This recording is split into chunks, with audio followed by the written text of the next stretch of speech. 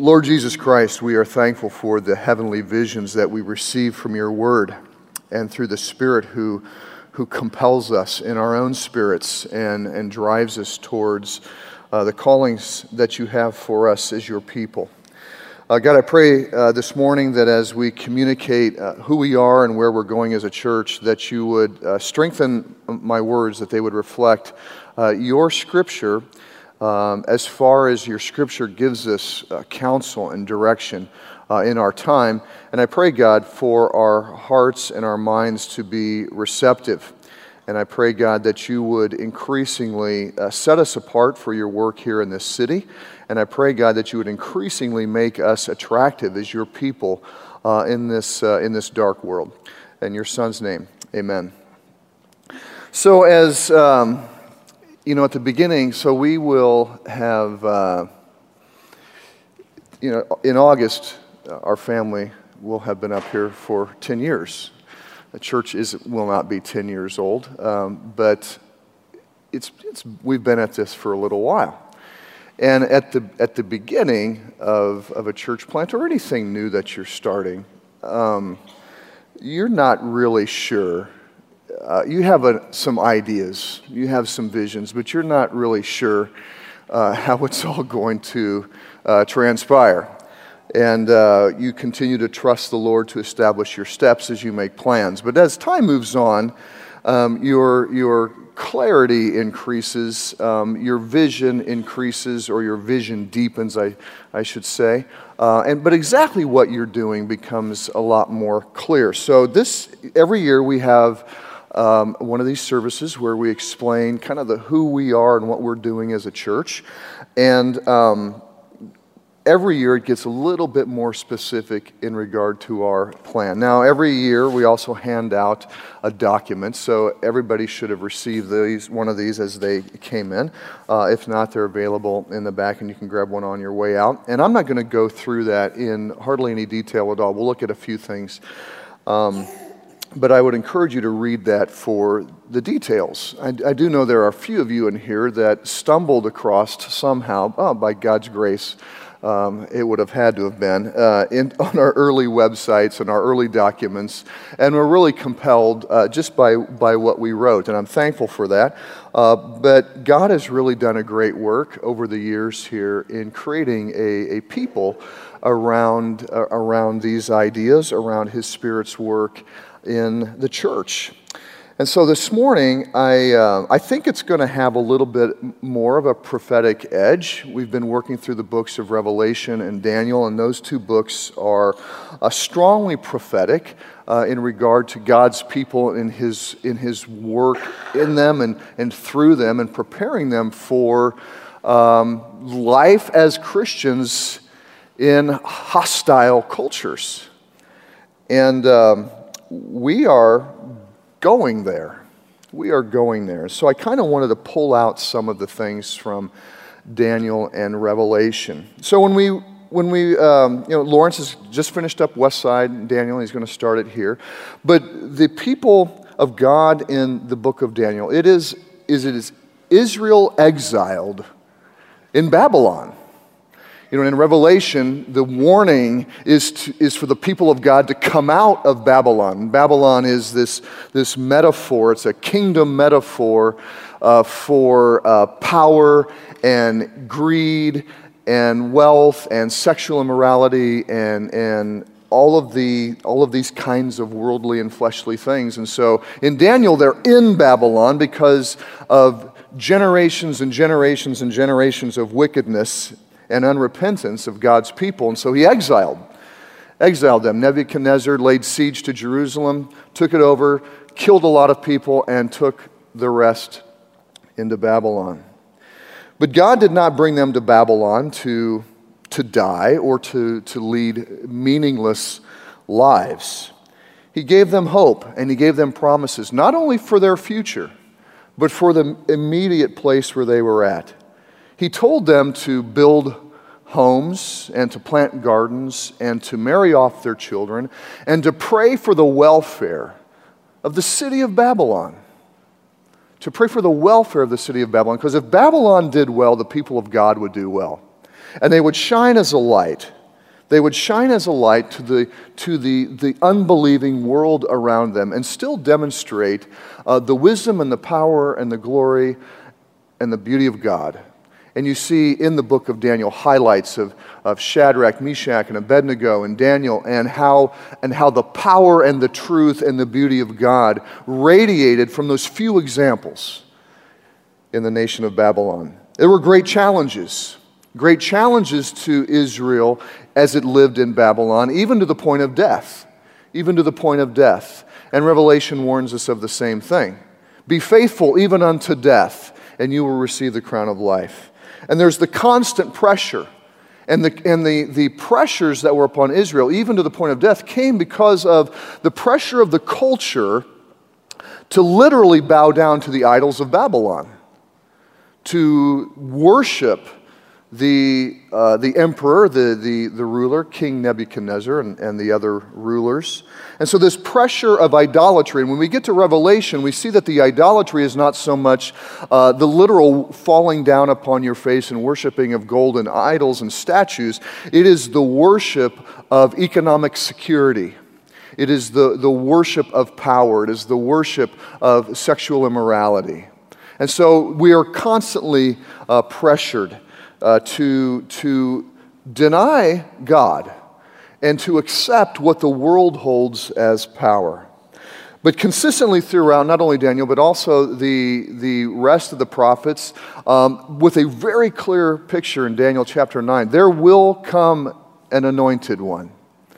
The promised child from Genesis 3, the promised king from 1st and 2nd Samuel, the promised prophet from the Pentateuch, he will come, and he will establish his reign, and his reign will last forever. And so when we get to the book of Revelation, which is picking up on a lot of the imagery out of the book of Daniel, it begins with 7 letters to churches. And it is essentially Jesus Christ giving his report and evaluation of the state of the churches at that time, but also a critique of all of the churches throughout time. 7 meaning totality or completeness. And those 7 churches, of the 7, 5 were compromised. 5 were compromised. 2 so much so that they were on the verge of what Revelation calls losing their witness and losing the Spirit. And so the churches, generation after generation after generation, and that's how you have to think about churches. We think of our own selves and lives lasting 70 to 80 years, if we're lucky, or beyond that. Churches are to last hundreds and hundreds and hundreds of years. And things do not die down like year by year. They die down by generations. And so these churches that are extremely compromised have at risk the possibility of the church existing in name only but not having the Spirit of God in them. And of the other compromised churches, we saw that they were given to riches, to sexual immorality, to false teachings. But there was a glimmer of hope in each one of those because there remained in the churches a remnant of people that if the church repented, if they heard the message of Christ's warning, that there was a chance for them, and a chance for all of them, to come back and to enter into a life with Jesus Christ, where he was their power and their hope, and not the idols of the world. The 2 faithful churches out of the 7, the 2 faithful churches were small and poor and persecuted, but faithful. Perceived by the world as insignificant, but in the eyes of Jesus Christ, significant. It's important to note, that faithful churches have been and will always be the minority. Have been and always will be the minority. And so as we think about our place in the context of our culture, well, there are a lot of churches. I think it's important that we don't look out upon them all and say, listen, we are the only faithful ones and the rest are all apostate. And I think that we have a tendency as conservative evangelicals to look at any other church outside of our tradition and say there's no hope for them. You know, if a church and if a people believe in the lordship of Jesus Christ and that He is the Son of God and that through Him our sins are forgiven, that is Christian. And there are a lot of traditions that hold that. Now, they may have some other teachings that are false and are unbiblical and not true and are toward idolatry, just like 5 of the 7 churches that we see here in Revelation. But we have to kind of look in a broader way and not be so quick to judge. But we also have to look and acknowledge that the faithful churches that are going to last for generations and not just have Jesus' name on the sign, but truly have His Spirit within them, are likely to be small and poor and persecuted. And so we're not going to be exalted.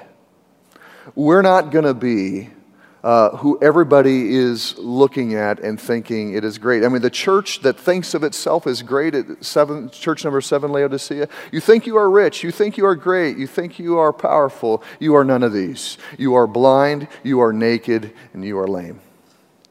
And so, as we aspire and set a vision for us as a church, we need to have the perspective of faithfulness to Jesus Christ and a hold to His Scriptures as our goal. Not to be considered by the world or by other churches as having it all together. And we're called, all of these churches, as the story of Revelation unfolds, we are called to endure and abide in the midst of what is for certain increasing hostility as the spirit of the Antichrist continues to emerge. The spirit of the Antichrist has been around since the apostles, and it will continue to unfold and emerge and take shape, and especially as the coming of Christ is imminent, it will become much more clear. But the message is very similar to that of what the people of God in Babylon, literally in Daniel's time, were called to. Resist idolatry. Resist sexual immorality, because sexual immorality is a window into faithlessness. Okay? It seems like it's minor, seems like it's not a big deal, and in our increasingly sexualized and permissive culture, it's a challenge, but it is a window into eventually throwing out Jesus.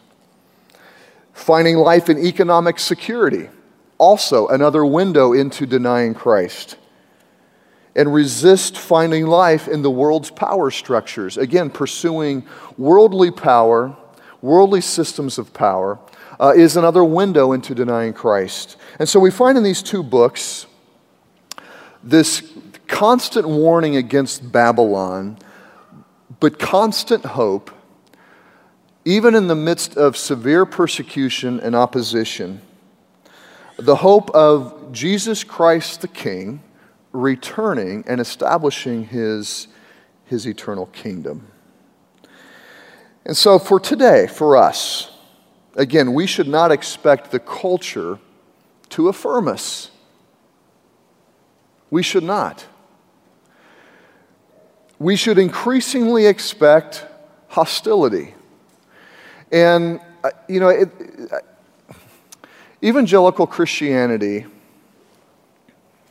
especially since the late 1800s, has always had, here in the States, has always had kind of this, when we lost our places of power in the social and cultural and political and economic places of this country in the mid to late 1800s, we have always kind of had this us-them, militant, suspicious attitude towards the world. I think too much so. Because we disengaged. We disengaged substantively. And what we're seeing right now is, I think, increasing validity in being really skeptical and suspicious and hesitant about where our culture is headed.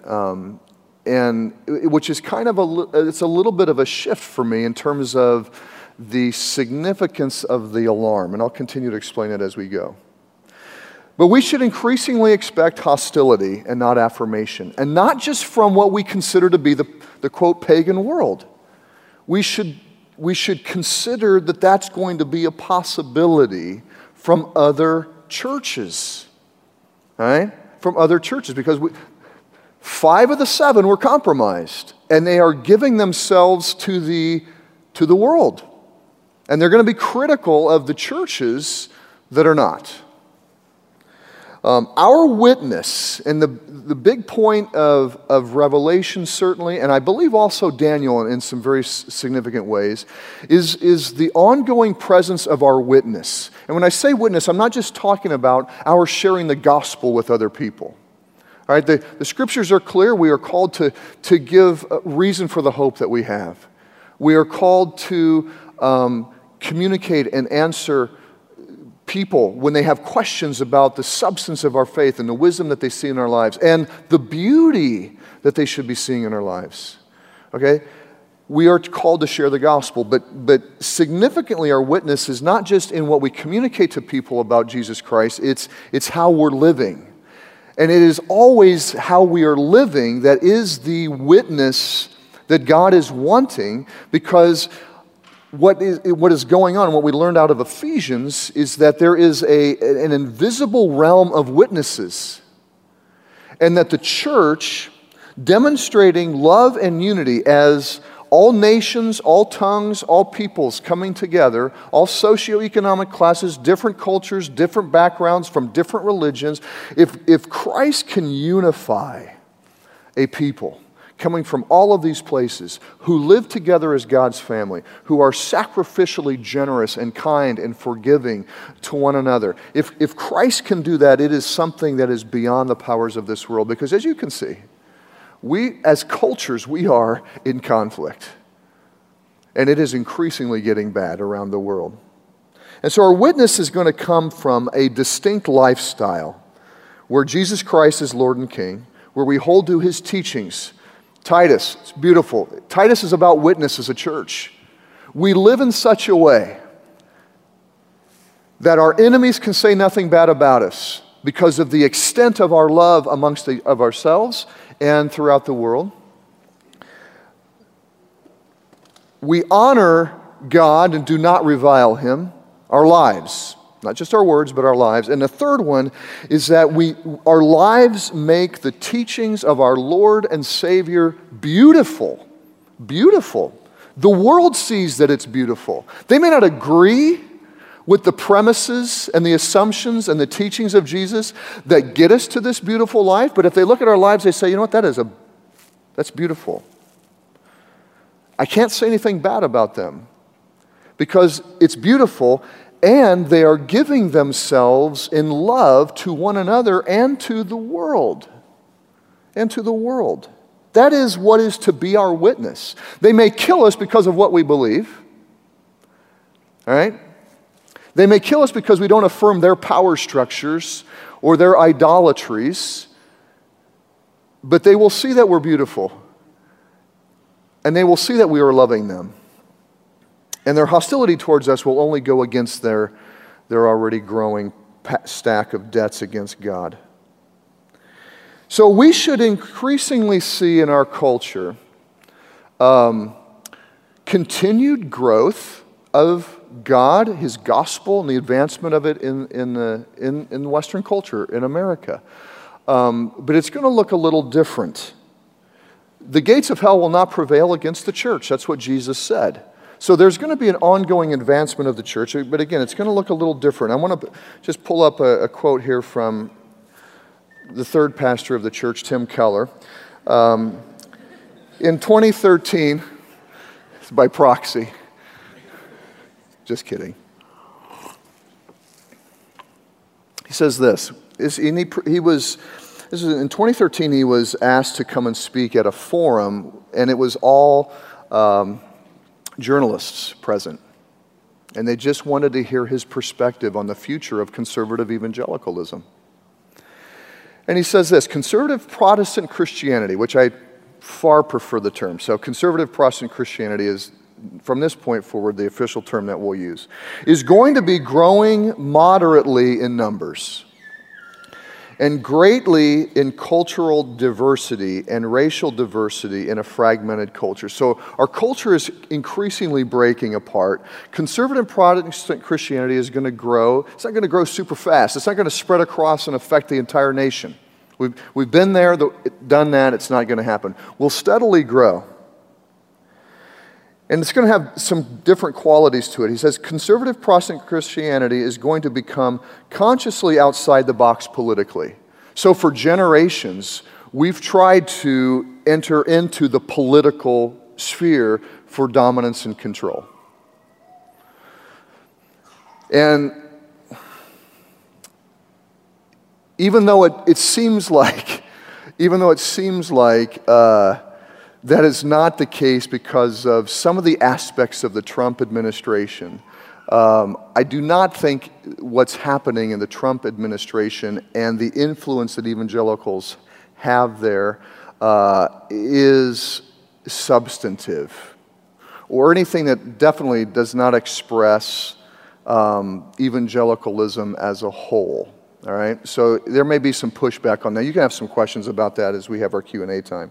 But we are moving away from, I would say, that the emerging generations. I mean, you know, when Trump won, and you had some pundits and some people on in the media, and I was like hearing names that I thought, oh my goodness, that person is still around. I think what we see is not what is emerging. It's not the new generation of conservative Protestant Christianity that has any sort of influence in the Trump administration. So even though it seems like something else is going on, what's emerging in the new generation of conservative Protestantism is not going to reflect itself politically. And he says it's going to be not consciously outside the box theologically. One of the great qualities of the emergent conservative Protestantism is that it is going to be increasingly theologically sound. Increasingly theologically sound. And this has been a subject of cultural commentary, not just by Christians, but also from outside students of the culture, secular students and scholars. There is a resurgence of desire to know the orthodox historical teachings of Jesus Christ. There is an understanding and a sense that if we don't get back to some of the historical traditions and the deep theological ideals and the deep pursuit of following Jesus and abiding in Him and His teachings, that we're just going to be increasingly looking like American Western culture. And so that's another quality. Third, it is going to get more and less culturally influential simultaneously with the end result in doubt. So here's what he's saying. Broadly, we are not going to influence the culture like we did in the 15, 16, 17, and early 1800s. Broadly, that's not going to be happening. What you're going to see, though, is pockets of cultural influence like Daniel, like Shadrach, Meshach, and Abednego. So in places we're going to see cultural influence. It's not going to be widespread, but we're going to see it really significant throughout our culture in isolated ways. And I think he's really accurate in that description. We must be increasingly alert to the pressures from Babylon and resolutely stand firm against the temptations. The desire and use of power, worldly power, political, economic power, is of the enemy. The increasingly sexualized culture. We have to be very, very sensitive because we're still dealing with sin. We have to be loving and understanding, and we can't come across as always coming down upon and judging. All sin is sin, and Christ calls all of us to love our enemies and to be gentle and understanding, knowing that as Paul says in Titus, Do not come down on the world with judgmentalism. Do not come down on the world without deep consideration and grace towards people, because you were once like them. You were once like them. But we've got to resist the temptation of being like them. And we've got to resist the hope, and I think that this is just as strong as the temptation to sexual immorality. Finding hope in economic security. Biblically, God wants us to prosper financially.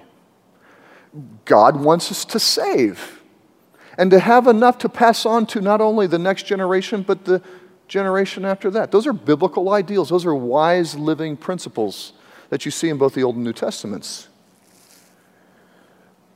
But God also calls us to be generous and sacrificial and giving, and not giving ourselves to gluttony, which is basically just consuming anything you can because you can. We are to be prudent and vigilant and disciplined in our use of money, and to enjoy it, 1 Timothy 6, but to be very generous with those who are in need.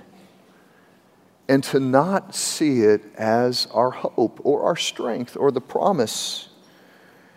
So we've got to embrace this reality of a need to get deeper and more vigilant and more serious, while we recognize that we're becoming a minority and there's hostility.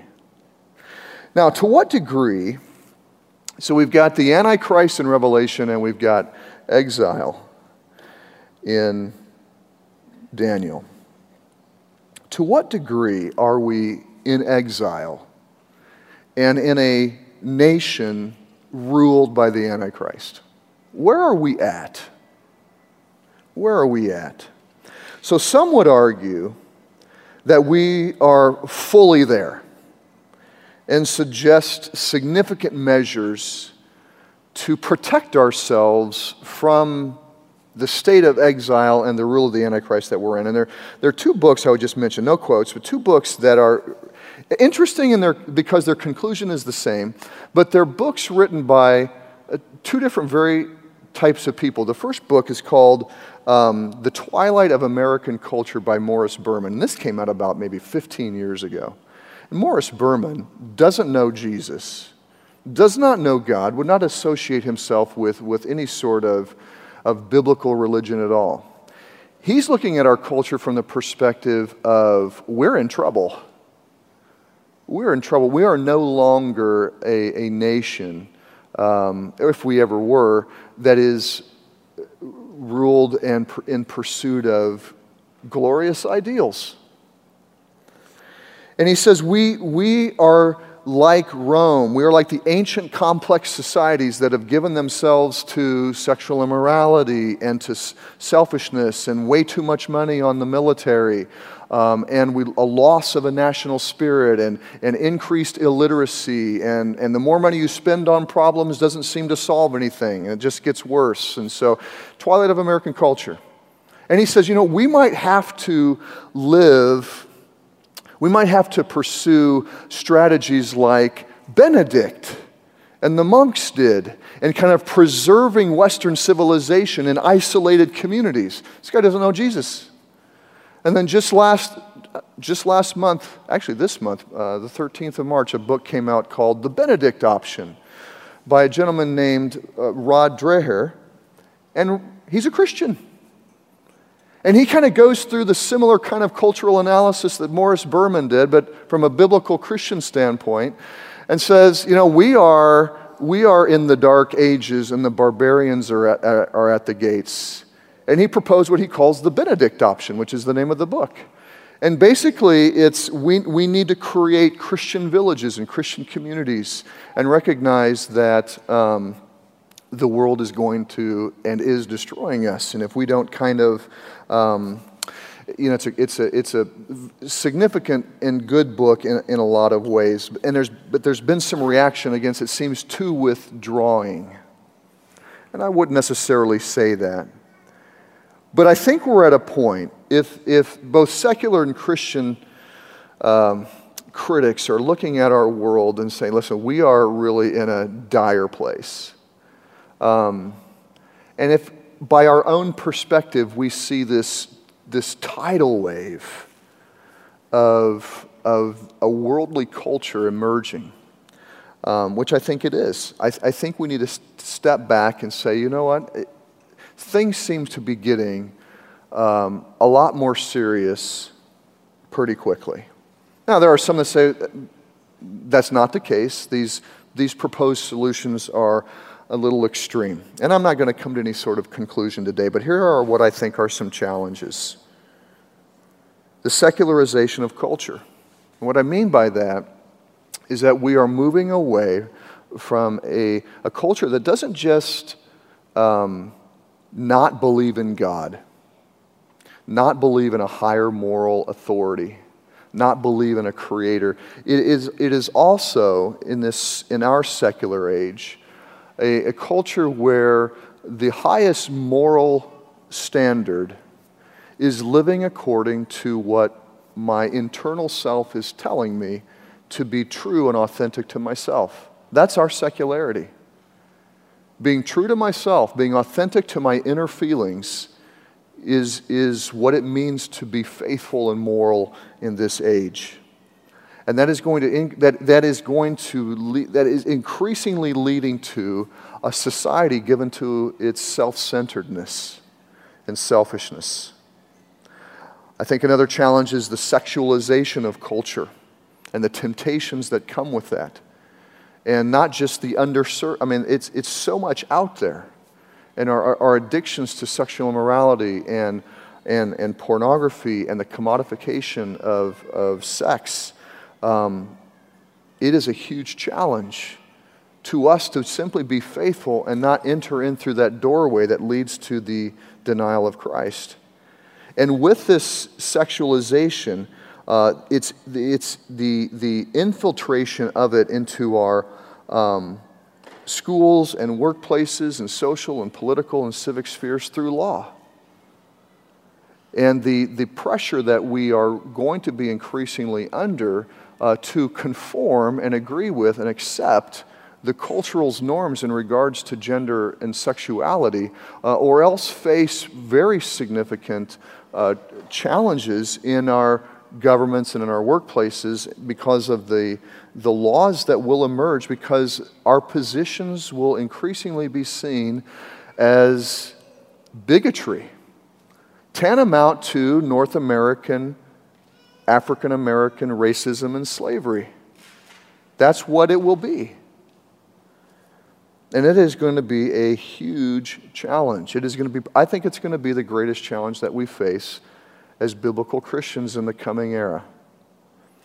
And we see these secular influences and sexual influences through the widespread and ubiquitous technologies that we use.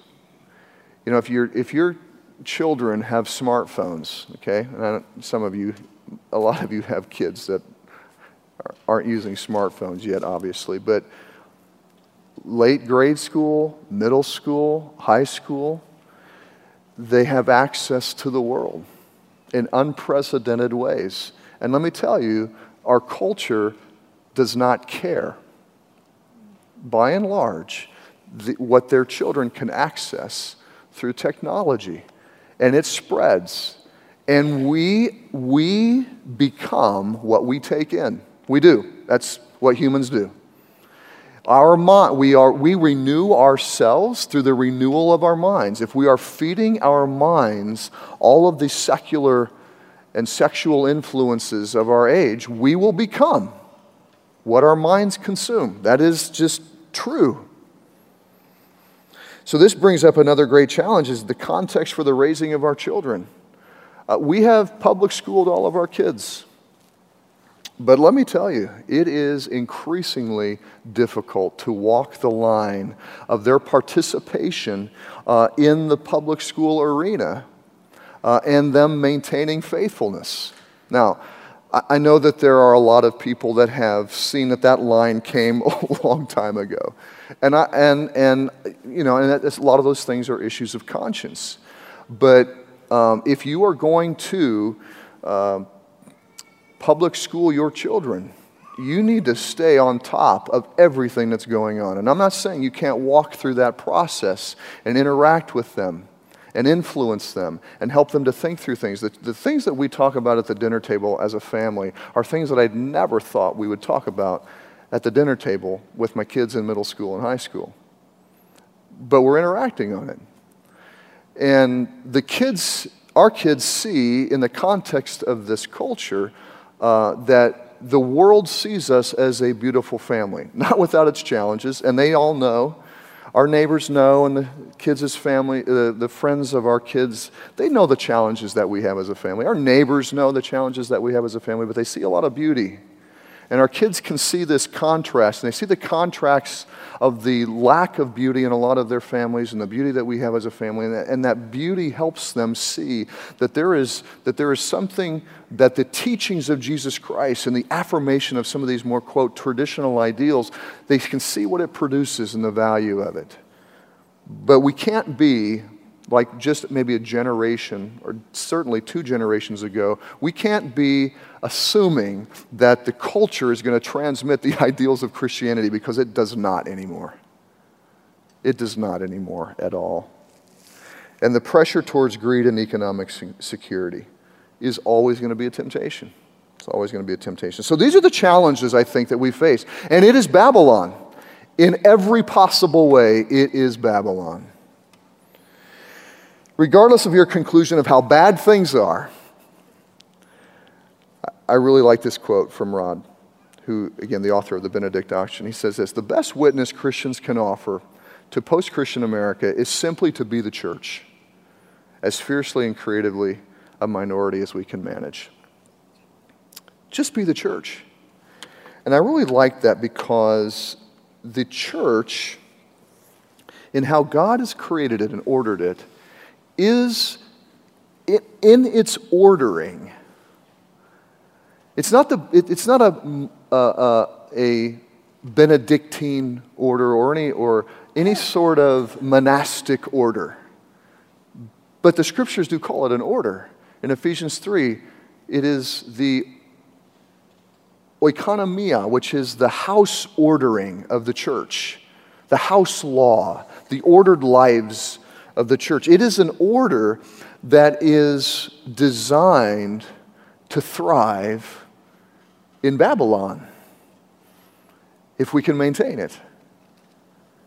The gospel and the Spirit of God are our power. The structure for it in the church, and how we have elders and gifted leaders protecting, equipping, and leading, and we have everybody loving one another in generosity and giving and family order. There is an order, and it protects us. It is the family of God. And in this ordering, which we've really tried to embody in our house churches and in our teaching, it is a mechanism for thriving in Babylon. And so as you look at our plan, and if you just want to take a look at page 4, if you have it, you see a chart. There are 3 big ways that we see our work in this world. It really is not helpful when that clock is not working up there. It's been 4 o'clock for the last few weeks. There are 3 big spheres: our work, our community, and our expansion efforts. Our work, everybody has a calling for work, paid work, unpaid work. We are working, and we work so that we can affect and care for our families and the church and the ministry, and contribute to the world, and contribute to and influence culture, and increasingly make it beautiful and prosperous. And we are called to work in order to meet the pressing needs where the problems in our society need to be addressed. Community, as a community, we preach and we worship and we testify to the gospel publicly. And then as a community, we love one another as a family.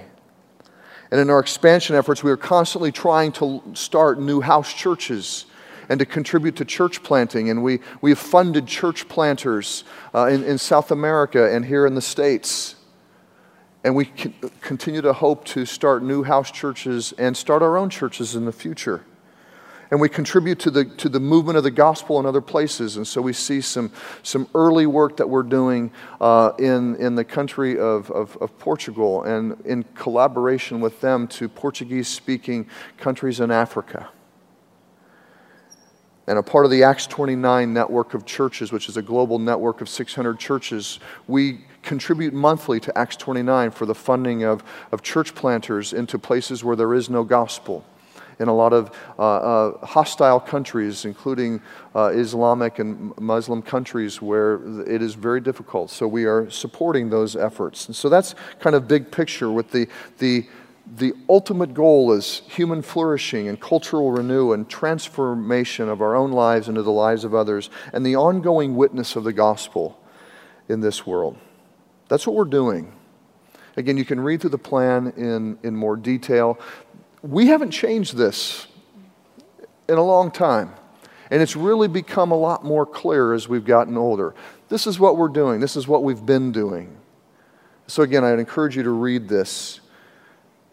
Not a whole lot of change. We're just simply wanting to deepen and grow stronger in these things. So we've got some short-term strategies as we kind of come to a close here that you're going to see in 2017 towards the fulfillment of these big ideas. And these aren't all of the things that we're doing. They're the key ones that we think are going to be important. Obviously, the first one is that we're going to combine in July. We're going to combine it as two sites. We think that we will be stronger in our public witness. And we spent a whole sermon on this at the end of last year. If you want to go back and listen to that, I think it was December 18th, if you want to look it up on the web. A deeper explanation as to that. But we think we can be stronger in our public witness if we can come together. And it's going to create a lot more efficiencies in regards to our money and our teams, and we think present the gospel and us as a church more effectively publicly in this culture. We're going to increase our leadership and shepherding capacity. We hope to add 2 elders also by the summer, and those men are in a process right now with us, and we'll make those names known. And there'll be a time of public comment on those men as well. But we hope to go from 4 to 6 elders. And we also hope this year to see Lawrence even come on more time with the church. We want to strengthen our house churches. We want to see our elders start visiting the house churches that don't have elders regularly. So a couple times a month, every house church will have an elder visiting, at least one time, and we're trying to work those plans out. We want to see elders involved in more of the house churches, which is one of the reasons why we need more elders. And we want to see more house churches started, and we can see pretty much right now by the start of the fall, we'll have 3 new house churches. And there's some things that we can do to increasingly strengthen the effectiveness of the teaching and the shepherding that takes place in the house churches as well. Some of you are involved in the Faith and Work initiative that Ryan and Micah have been leading up, and there we have a little study cohort. As we've been talking about for a couple years now, we want to deepen our collective understanding about our callings, every single one of us, our callings and our work and how it contributes to what we're doing as a church, but to the purposes of God broadly as well in this world. And so we hope to see house churches beginning to get into some of those ideas and some of the materials and books that they've been reading, which really gives greater meaning and purpose to what we're doing the majority of our lives in our work. And so those are some of the strategies. You can read about them in more detail. And to come to a conclusion here, what I really want to give God the glory for is establishing our steps to this point. The ideals, the vision, the house churches, the community, the preaching and teaching, the spirit of our church. The spirit of our church is really, has embodied the early vision that we had. And I just want to give glory to God for that. And I believe that we have established the foundations, again, by God's grace and Spirit and Word. We've established the foundations to what I believe can be a church that literally lasts for hundreds of years. That would just be so, to always be hearing. You know, in Revelation, let him who hears hear and repent and abide in me, and I will abide in you, and you will continue to flourish and abide as a church. That is our goal. So don't be alarmed to the hostility. Don't be alarmed to the growing secularization and challenges.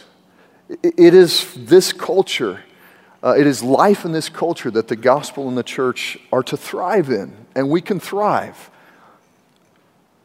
We're not at the point yet, I think, where we're going to be killed for our faith.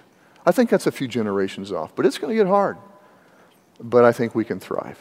Let me pray.